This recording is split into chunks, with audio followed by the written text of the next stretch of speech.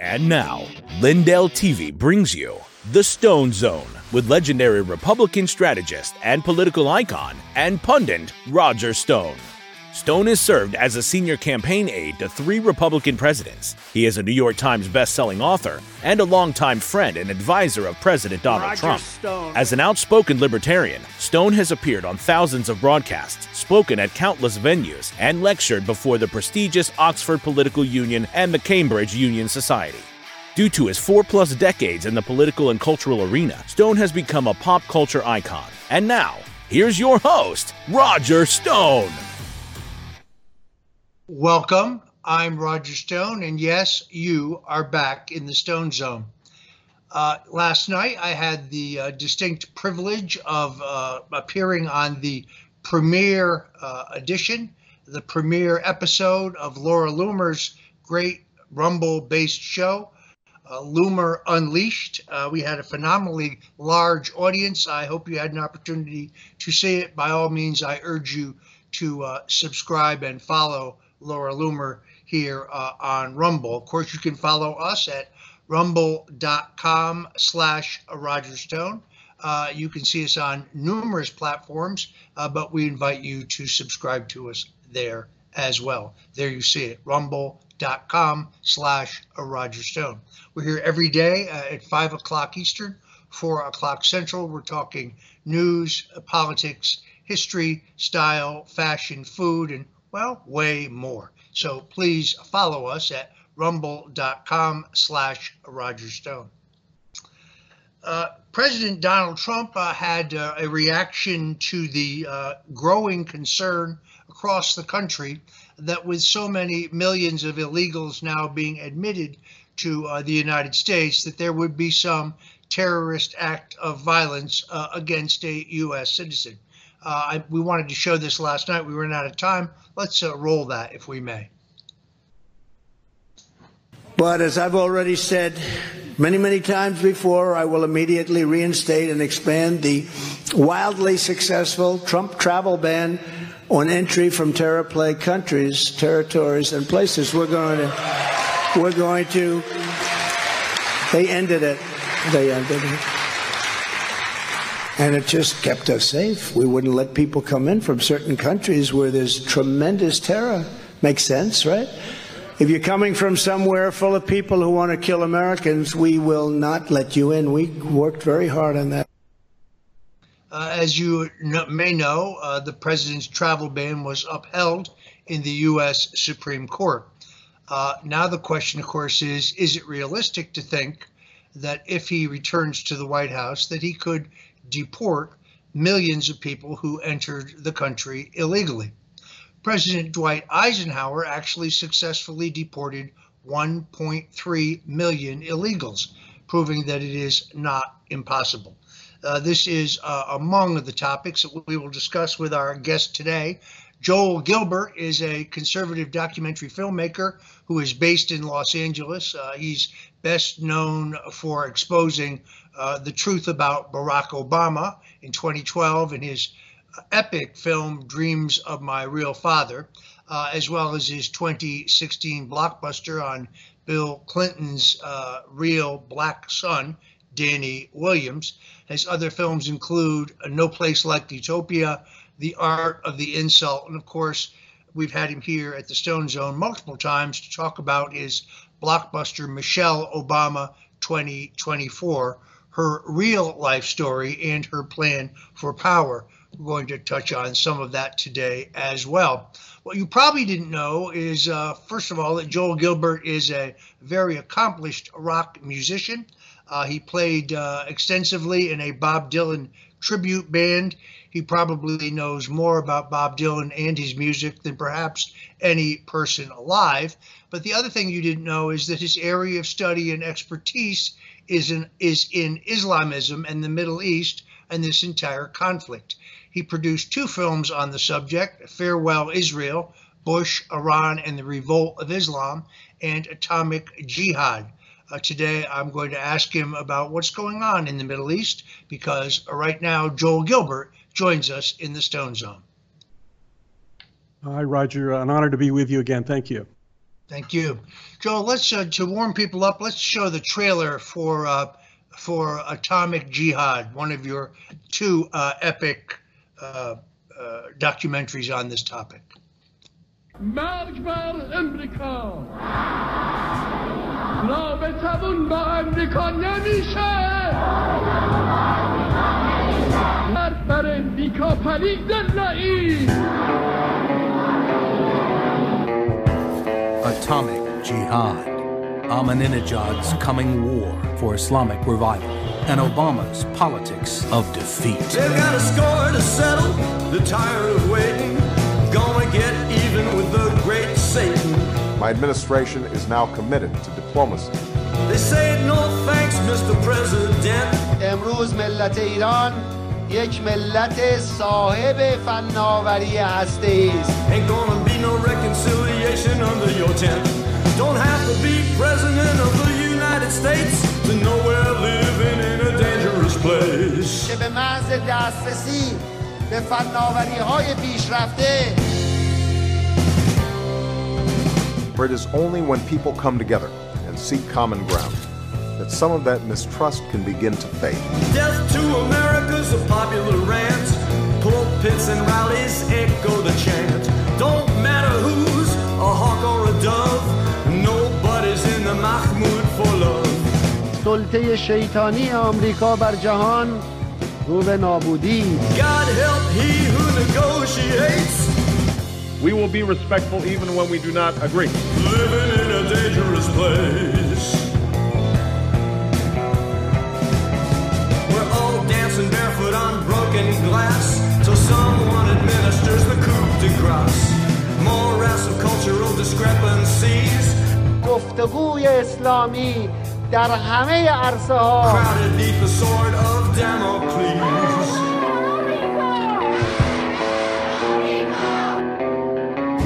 But the most powerful weapon in our arsenal is the hope of human beings. When you're sure you're right and the other side's wrong, God's on your side and your arsenal's strong. I am not naive. War has been declared, you ought to be scared. Hope! Hope! A stone's throw from a doomsday scenario. Riding a camel or driving Chevrolets. We believe in dialogue. It's a dangerous place. Does anybody really understand the situation? All of us share common aspirations. Are you ready for the end of the equation? اضمحلال قدرت اهریمنی آمریکا به صدا در آمده است. Pay close attention now and you'll find out why we're all living in a dangerous place. A fellow citizen of the world.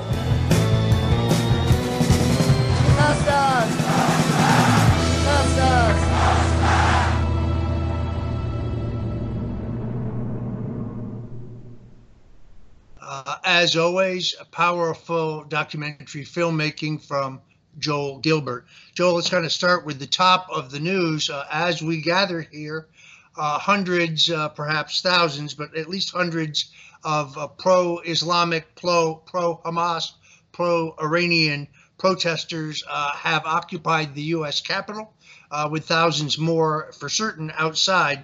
What is your reaction to this?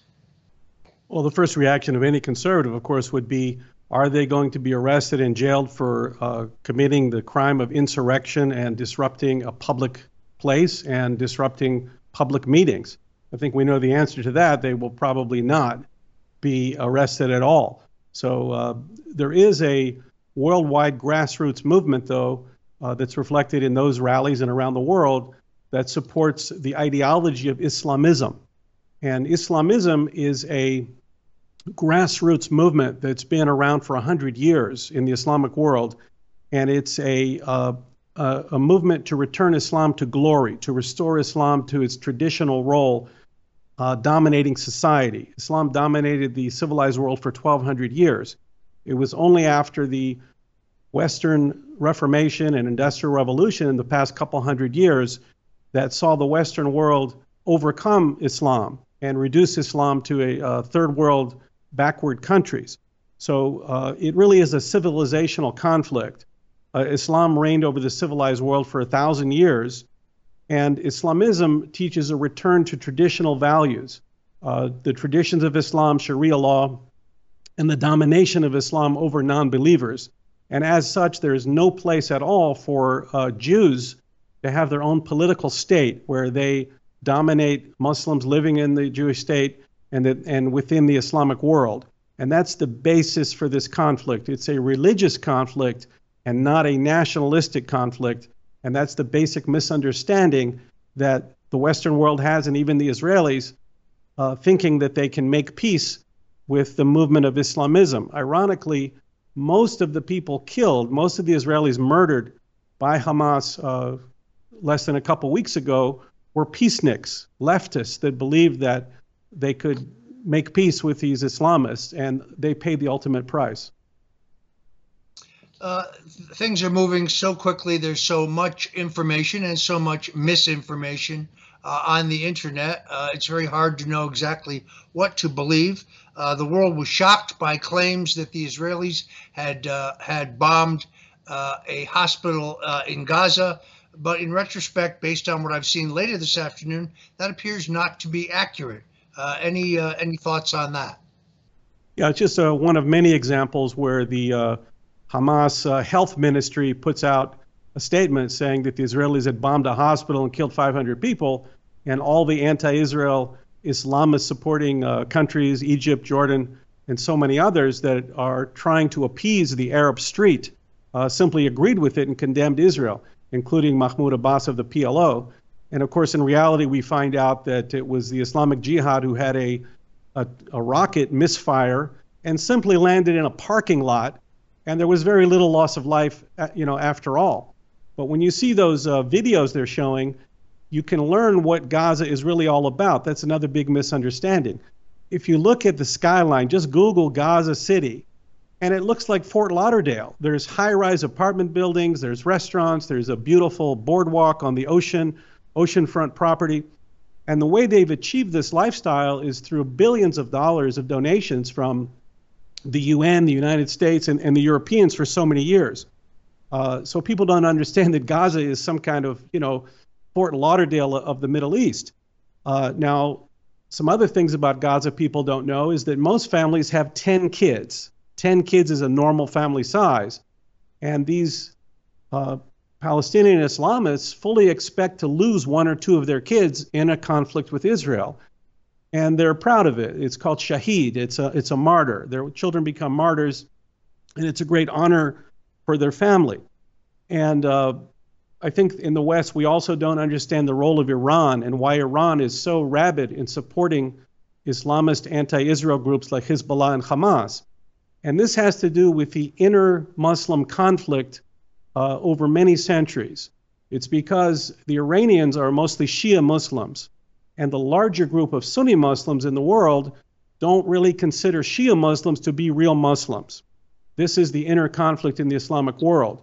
So for the Iranians, in order to show their street cred, in order to prove to the Sunni Muslim world that they're Muslims, find the expression in anti-Israel activity. If they can be more anti-Jewish, anti-Israel, they're trying to prove their street cred in the Sunni Islamic world. So there are many different forces at play, but Iran's hand in supporting these Islamists is a large one, and the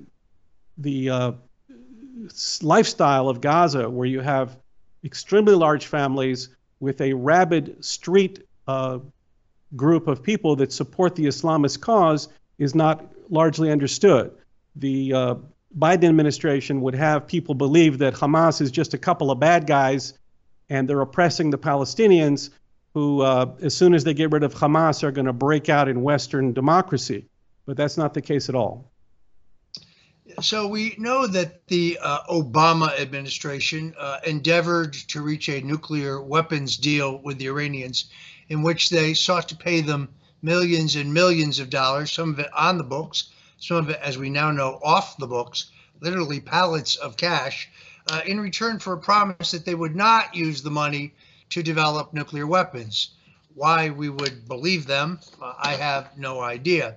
Candidate Donald Trump campaigned on and kept a promise to end that deal. but it appears to me like former Secretary of State John Kerry spent the 4 years of the Trump administration and several years of this administration endeavoring to get that deal back on track. That appears to me to be a violation of the Logan Act, but you're not allowed to have your own foreign policy in this country, unless, of course, you're a liberal Democrat, I guess. What exactly is the Biden administration seeking to achieve here? And a two-part question. Do you agree with those who say the unfreezing of the $6 billion in assets for Iran was a triggering event in this attack on Israel? I think it was a triggering event, but the background of the idea of appeasing Iran and trying to make a nuclear deal with Iran and paying Iran money for hostages, this all has to do with what I call leftist political fantasies. Leftists have political fantasies, and they try to implement those fantasies into the real world, and it always ends up blowing up in their face. In 2005, Israeli leftists thought that if they gave Gaza to the PLO, the Secular Palestine Liberation Organization terror group, that peace would break out. That was their fantasy. And it failed almost immediately. Hamas was voted into office by the Palestinian Islamist public, and Israel's had to fight a war about every 2 years, and have simply kicked it down the road, thinking that, well, we'll just put up some missile defense system, and every couple of years we'll bomb them, and then they'll stop. And that's how they've dealt with it. But now it's completely blown up in their face in the form of a massacre and a possible regional war. So too would any deal between Obama or Biden, or Biden as we now call it, with the Iranians.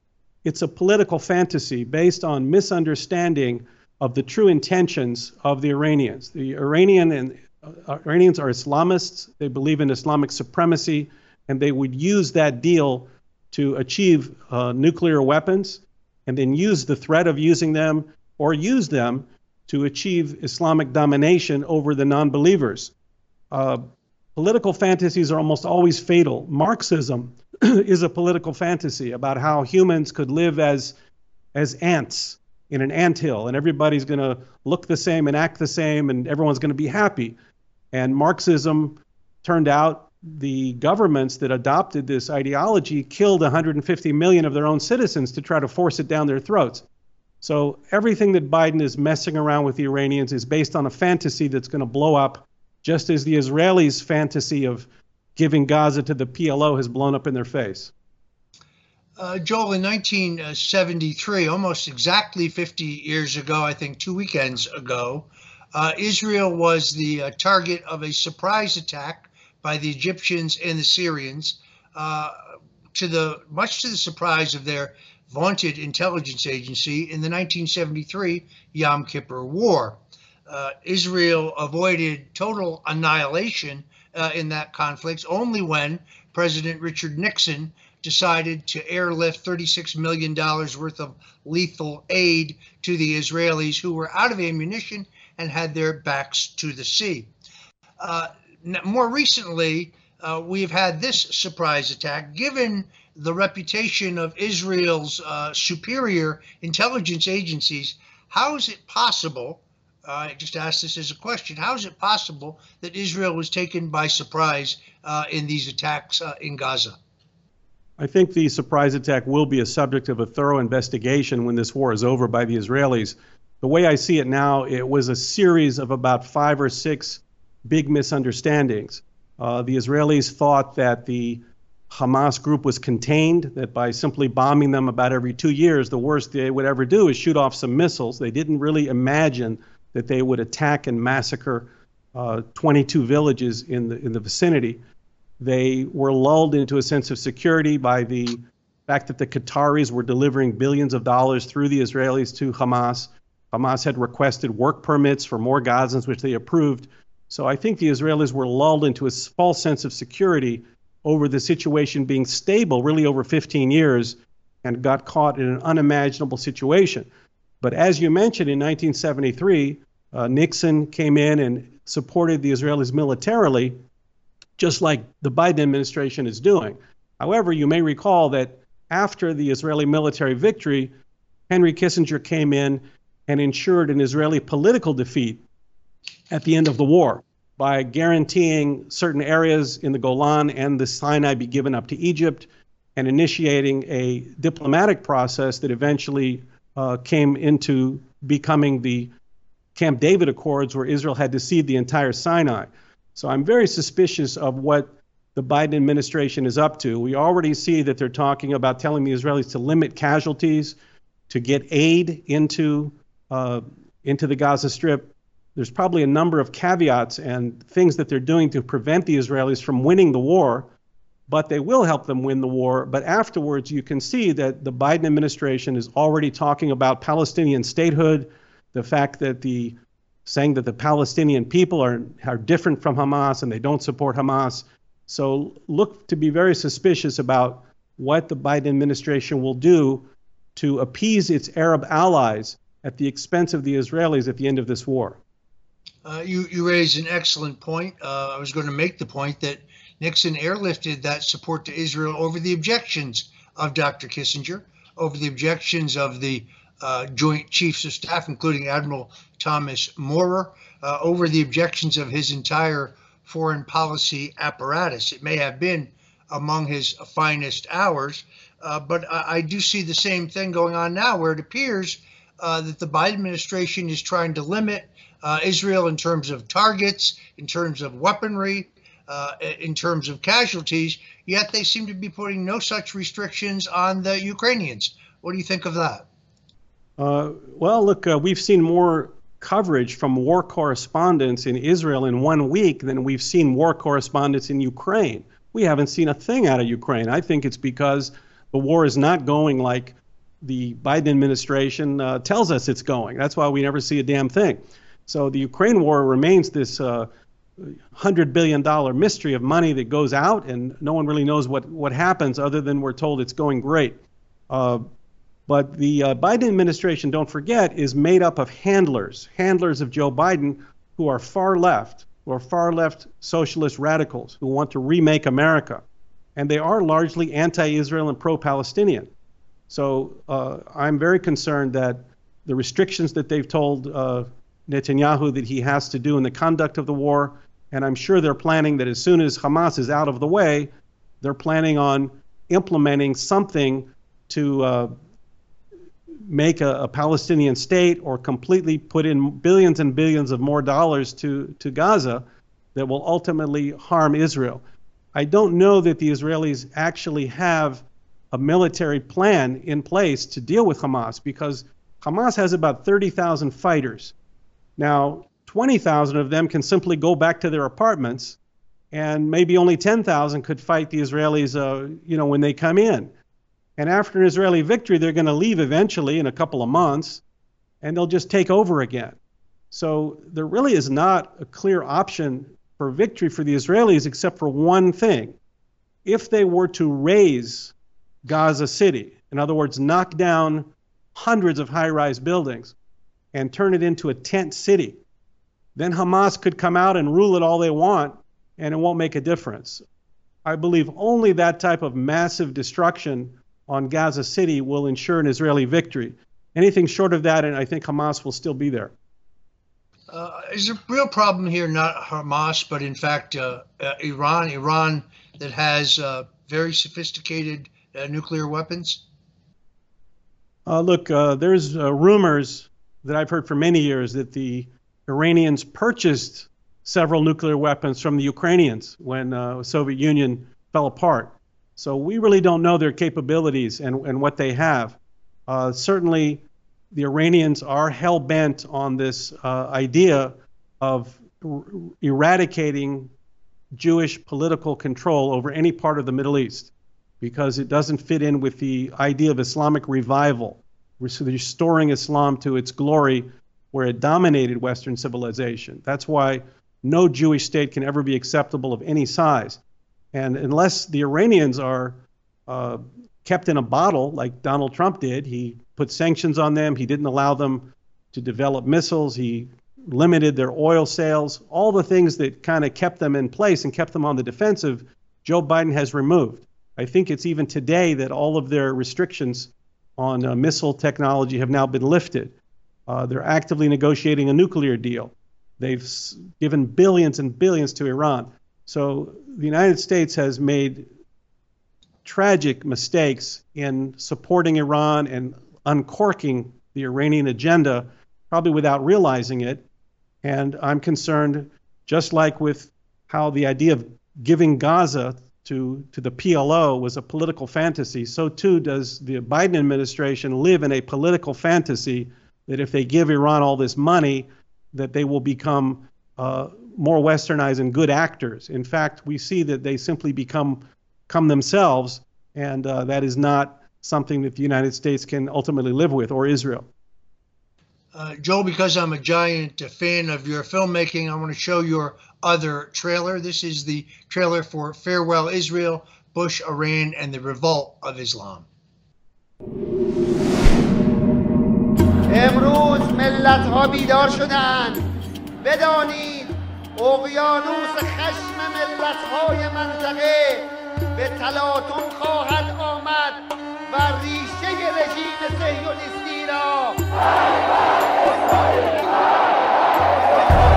Farewell, Israel, Bush, Iran, and the Revolt of Islam. The confrontation between Islam and the Jews began in the Prophet Muhammad's time and continues to this day.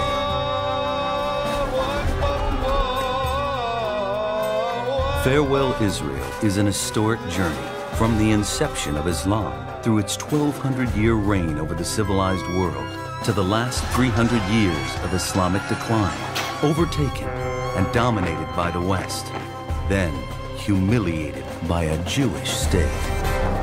At the direction of Iran, Islamism is on the march, preparing the fateful coming war for Islam.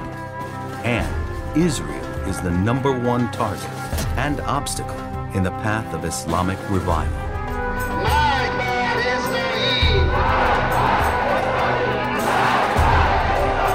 Israel wants peace, but does not understand Islamic society and its values. With vigilance, determination, courage, we will defeat the enemies of freedom. Meanwhile, George Bush played into the hands of Al-Qaeda.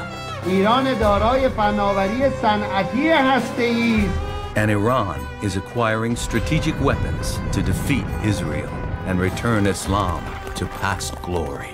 Misunderstanding is leading to a coming war, which will have devastating consequences for the West, and worst of all, for Israel.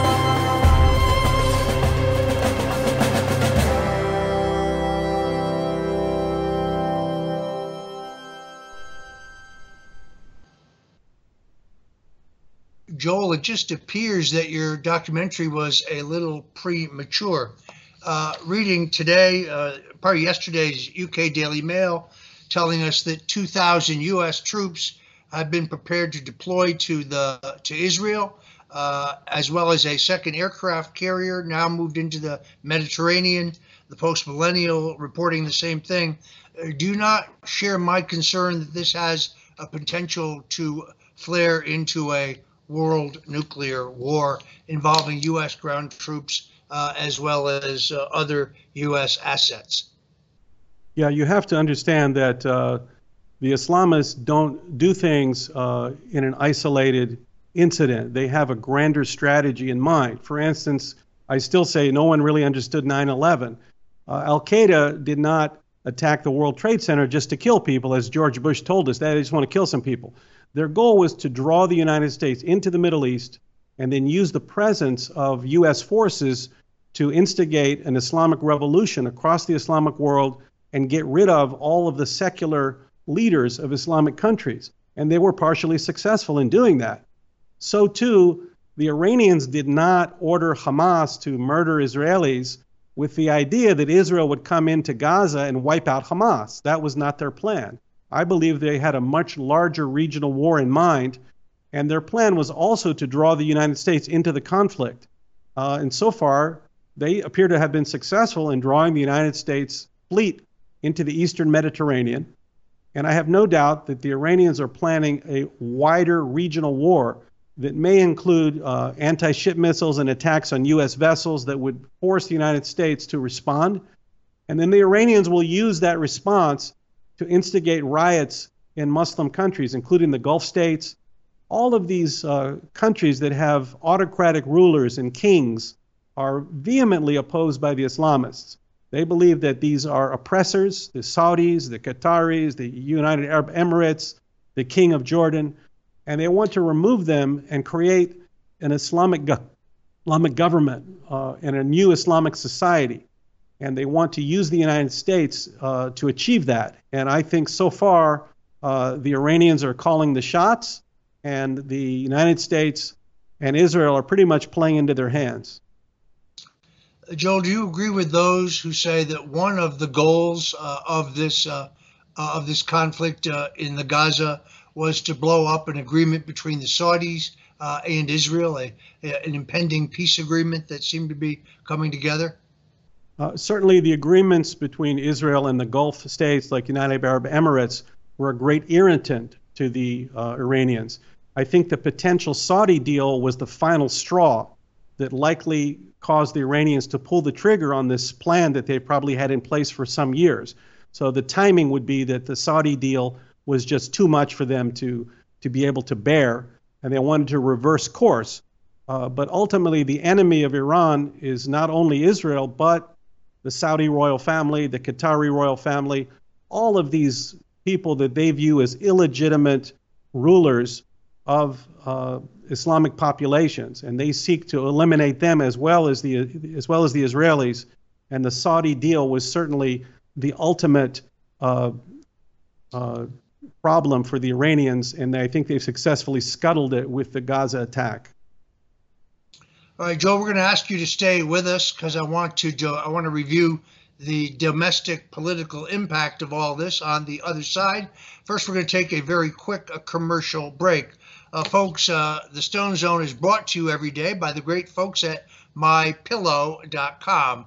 MyPillow.com is, of course, the company of America's #1 capitalist, free enterprise, free speech, and election integrity advocate, Mike Lindell, a man who is himself beleaguered but unbowed.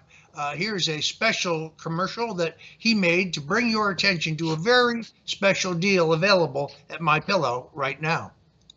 Hello, everyone. I wanted to get in here and interrupt this great show by my great friend Roger Stone. And what we have is we have the best special ever, exclusive to Lindell TV. And that is we have everybody knows the towel sets, right? That's a 6-piece towel sets. If you go down to the radio podcast, we've got our, right there they are. It's $29.98. We're closing them out. We're closing out the towels. We have our new Shapir long staple, our new design on the right there. Those are on sale too. But what the exclusive for our listeners and anyone watching Roger's show here, you get, there they are. We're closing these towels out. Once they're gone, they're gone. They're only, I believe there's 3 colors left, 6-piece towel sets. This is what I wanted to do to help out all our great hosts here, and Roger's one of the best. So use the promo code STONE, and you get it for $29.98 for a 6-pack set. Otherwise, you call this number 800-858-0402. Use that promo code STONE. My operators are standing by. You're helping MyPillow. You're helping yourself with these great products, and keep watching Roger's great show here on Lindell TV. Thanks, Mike Lindell. You saw it yourself, folks. There's many, many great products at MyPillow.com. Check out some of my favorite, the dog beds, also suitable for cats, the pet blankets in 3 sizes, the all-season slippers, the MyPillow sandals, the MyPillow throw blankets, the MyPillow waffle blankets, the mattress toppers. All great products, all available at MyPillow, but be sure to use promo code STONE so you get those deep, deep discounts. Mike Lindell appreciates your support, as do Mrs. Stone and I. Please go to MyPillow right now and use promo code STONE, and God bless you for it.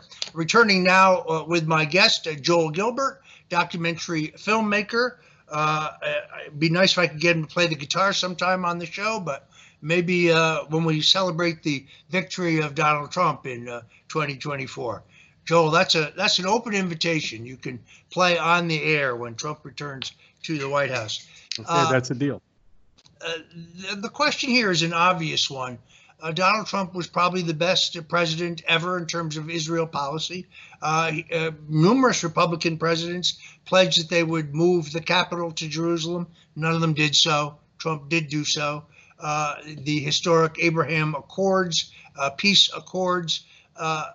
I don't think any of this would have happened, none of it, if Donald Trump were still in the White House. What do you think?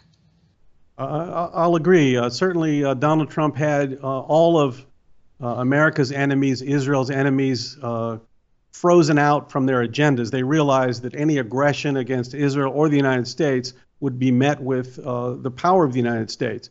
Now we see how weak Joe Biden is and how his policies have led to enemies of the United States and enemies of Israel going on the move.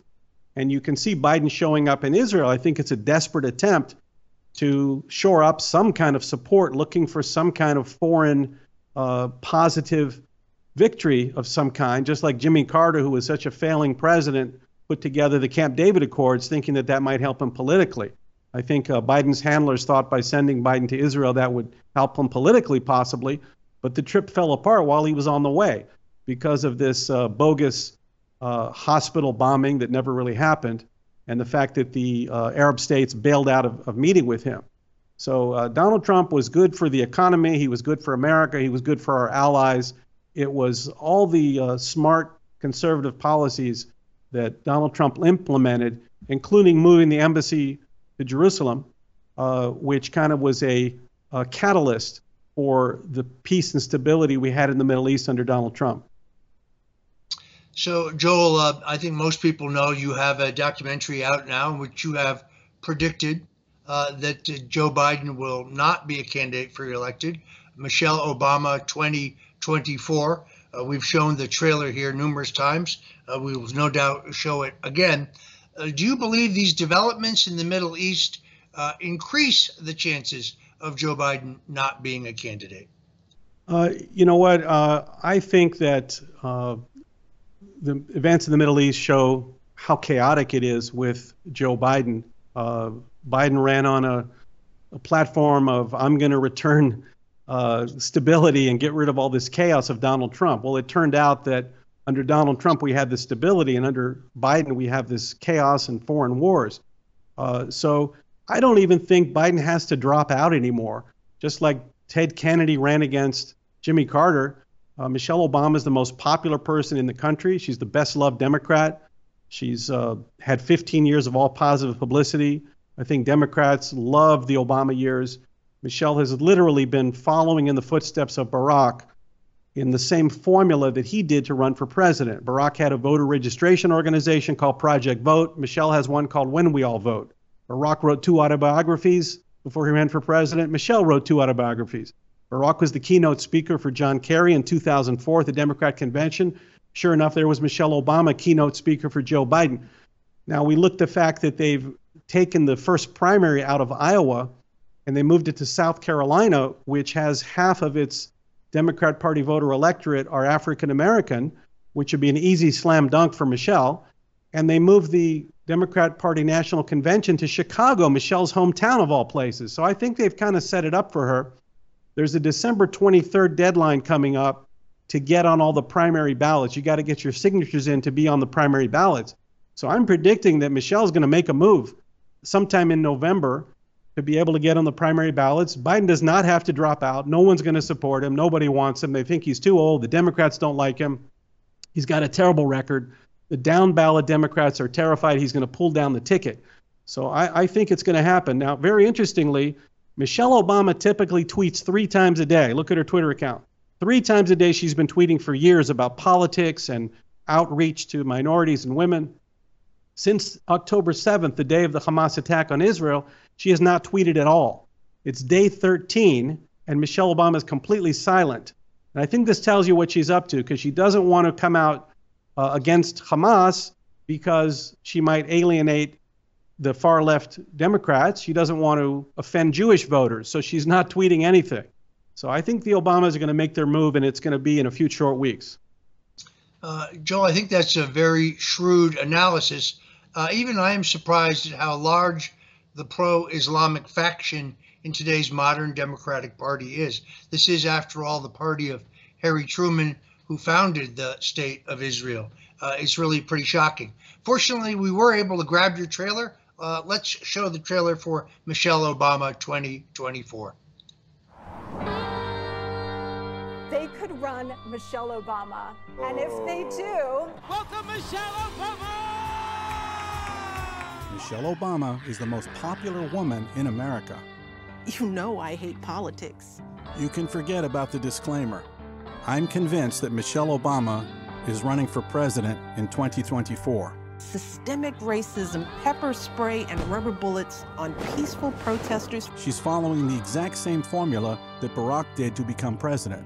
Michelle was the keynote speaker at the 2020 Democrat convention, just like Barack was in 2004. Barack once ran a voter registration organization.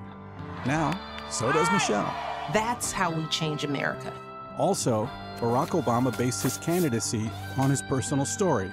Michelle has done the exact same thing. But like Barack, Michelle tells a life story that is more fiction than fact. Maybe somebody's going to discover that I shouldn't be here. Now, come along on an investigation into the real Michelle Obama and her plan for power. I found out Michelle's father worked for the Democrat Party machine. My father, he was a precinct captain in Chicago. People would come for money. It turns out Michelle was never a part of the black community. In that household, there was fear. You talk like a white girl. You could get your butt kicked if you talk like a white girl. What was going on in the 70s was what we called white flight. The only person doing white flight in the 1970s was Michelle Robinson. You're told by a school counselor you're not Princeton material. You're black, maybe you're stretching. Michelle was no victim of racism. In fact, Michelle has been running from the black community her whole life. Hyde Park is the best neighborhood. And Michelle sold out the black community working for the mayor of Chicago. This is turning into a ghetto. You better run. They just take our home like this, yeah. And she sold them out as a hospital executive, kicking poor black patients out of the ER. Yeah, like that. I learned that to get power, Michelle pretends to be part of the black community she exploited all her life. Lo and behold, trying to pay your own rent. Imposter syndrome. All-out war between the pigs and us. And it turns out Michelle's close friend and mentor was an anti-American radical. The politics of fear. Because of fear. Your fear. They want you to be afraid of change. We're working to change the future of this nation.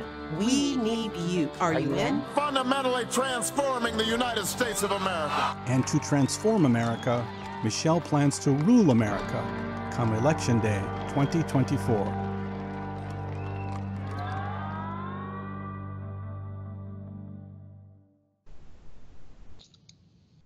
There you have it, folks. Michelle Obama 2024. I think most people know this. I agree with Joel's analysis that Michelle Obama will ultimately be the Democratic Party nominee. Joel Gilbert, I want to thank you so much for joining us today on the Stone Zone. Glad we had an opportunity to get into that piece of domestic politics as well. All right, Roger. Thanks so much for having me today. God bless you, my brother. All right. While we are watching events in the U.S. Capitol, President Donald Trump is unfortunately pinned down in a Manhattan courtroom. We have video from his remarks yesterday, as well as some additional remarks. This is part of the tsunami of lawfare against the president. But this is only a civil case. Let me be very clear that the gag order that was imposed on President Donald Trump in D.C. Is as serious as a heart attack. And that if he violates it, I have no doubt whatsoever that the judge in that case potentially could incarcerate him. On the other hand, I was a little surprised in Iowa 2 days ago when the president said he was prepared to go to jail if necessary to fight for the country and to continue, in essence, his reelection. Let's take a look at him in New York yesterday.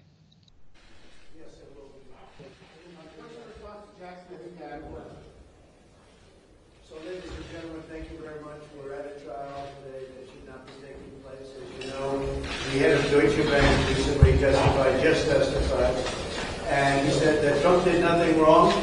We made a loan. We were very happy with the loan. We got paid back. There were no defaults. It was a very good transaction, and he would do it again. He was a very powerful witness. And we have other executives coming in from banks that will say the same thing. This is a disgraceful situation. This is an Attorney General, Letitia, that went out and campaigned on, I will get Trump. I will get Trump no matter what. I'll get Trump, I promise. I'll get him. We have 2 tapes on her now that have come out since the trial because people took tapes of her because they couldn't believe her ranting and raving like a lunatic. But this is the Attorney General of New York State, Letitia James, and she should be allowed to be Attorney General. She's defrauded the public with this trial. She said that Mar-a-Lago, she convinced the judge that Mar-a-Lago was worth in Palm Beach, Florida, the most expensive land in the world, I guess. And the most expensive houses definitely in the world. And Mar-a-Lago, the biggest house, the most spectacular place in all of Florida, was worth $18 million when it's worth approximately, could be close to 100 times that amount. And based on that testimony and based on her convincing the judge that Mar-a-Lago was worth $18 million instead of $1 billion to $1.5 billion, which would sell very easily, which we've already proven, but we'll have people come up and say that and prove it, the most important people, the brokers that make the sales.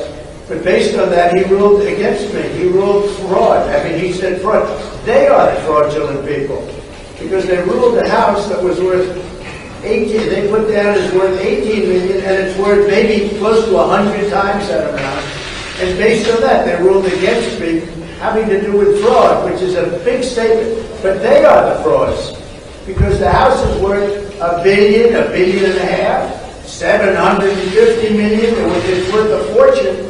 Most expensive house probably in the world, and they said it was worth $18 million, and they don't do anything about it. But based on that, and also Doral, they have Doral at a very low number, and it's worth many times the number that they put. So they chose to do this. So I just want to say the head of Deutsche Bank came in. He said we were great, the loan was great, everything was fine, and it was perfect. And this was their witness, it wasn't even my witness. And we have other bankers coming in saying the same thing. We built a great company, got a lot of cash, got a lot of great assets, got some of the greatest real estate assets anywhere in the world. It's really been an honor to have built it, and we worked hard with my family. And my children are involved in this, and they don't deserve to be involved in this. This is a witch hunt by a radical lunatic attorney general. It shouldn't be allowed to be an attorney general. She's horrible. And it's very unfair. We don't get a jury trial. There's no jury. And we don't have any choice. Somebody said we could have checked a box or something. We don't check a box. This is a statute that was never used before, never once used before for anything like this. I'm the first one. Isn't that nice? And I should be in Iowa now. I should be in New Hampshire now. I should be in South Carolina now or someplace else campaigning. The good news is we're about 60 points up on everybody, and we're leading Biden by 11. And that's why they're doing this, because this is all coming out of Washington. The judge is going to make a decision. Now, the judge, I've got to respect the judge and like the judge. I like him, but it's not fair because I don't know how he can make a fair decision on this. He's got all the Democrats pushing him left and right, pushing him around like a pinball. And it's a very unfair situation that they put me in. I want a jury. I'm entitled to a jury. But this is a case that should have never been brought. And just to conclude, they said I overvalued my financial statements. Well, actually, the financial statements are undervalued by tremendous amounts of money. They're very conservative. They're undervalued.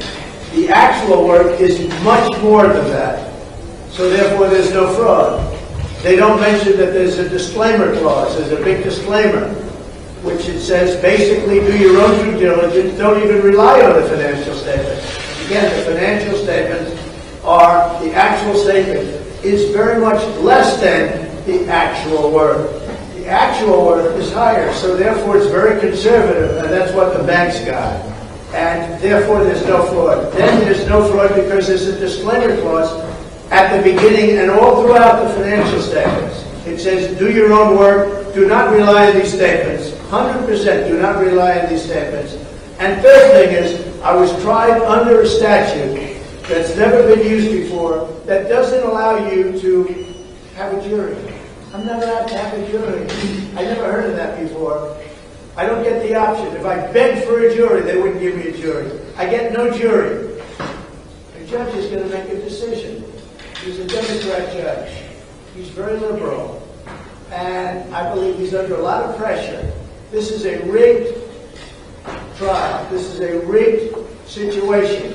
And our country can't stand these things. And the people of our country understand it.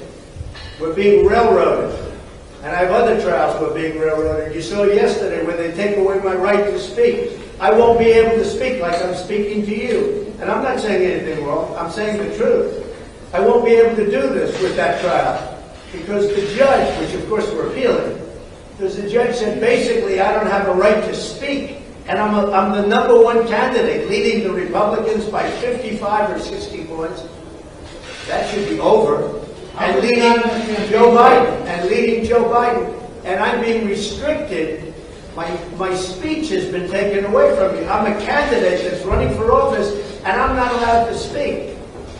This is a railroading. It's all coming out of the Department of Justice. It's all set up by Biden and his thugs that he's surrounded with to try and sneak out an election victory that he's not entitled to win because he's been the worst president in the history of our country. Thank you very much. All right. We also have a short statement by one of President Trump's lawyers, Alina Habba. Let's run that. Yeah. Alina, we just heard an appraiser say that you were surprised that his advice ended up on these statements of financial conditions. What does the former president have to say to that? Well, the former president isn't going to say anything about it. We're going to cross-examine him, and I think that will say it all. I think you guys need to understand something. Banks hire appraisers. Everybody here knows that. Anybody here that's purchased a home or purchased anything in real estate understands a very basic thing. Let me put this whole case in plain English for you, okay? You are an individual. You go to get something appraised. You say, my house is worth X.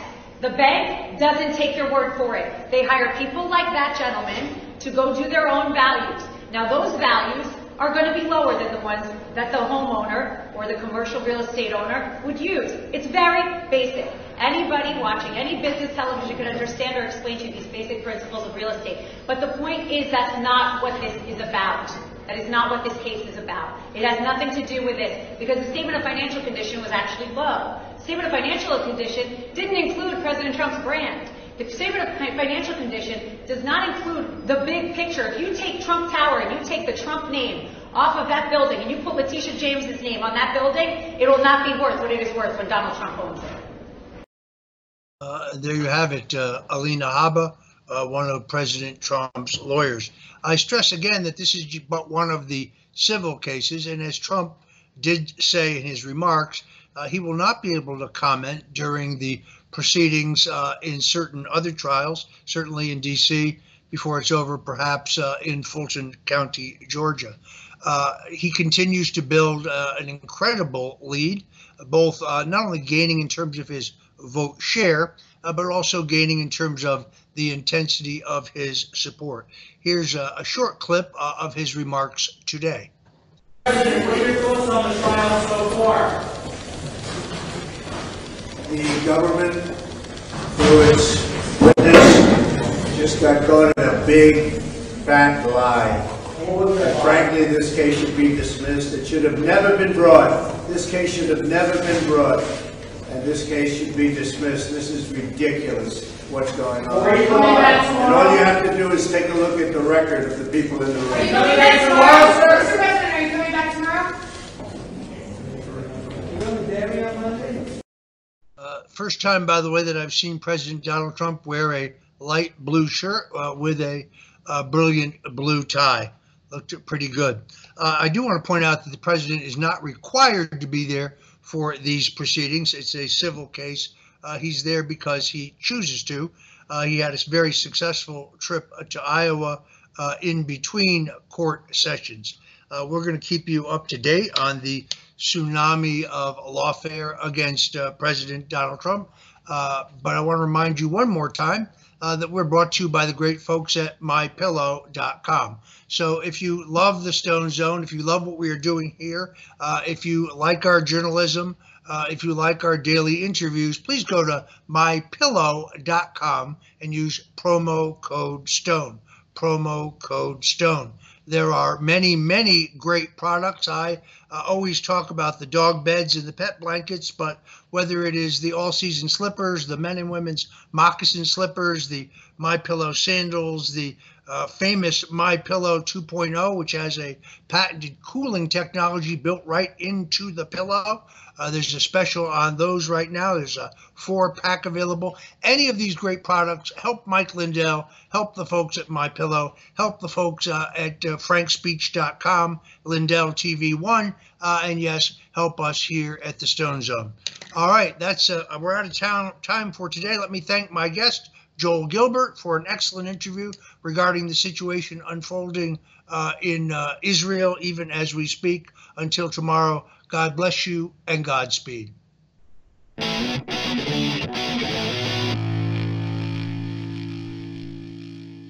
Hello, everyone. I wanted to get in here and interrupt this great show by my great friend Roger Stone.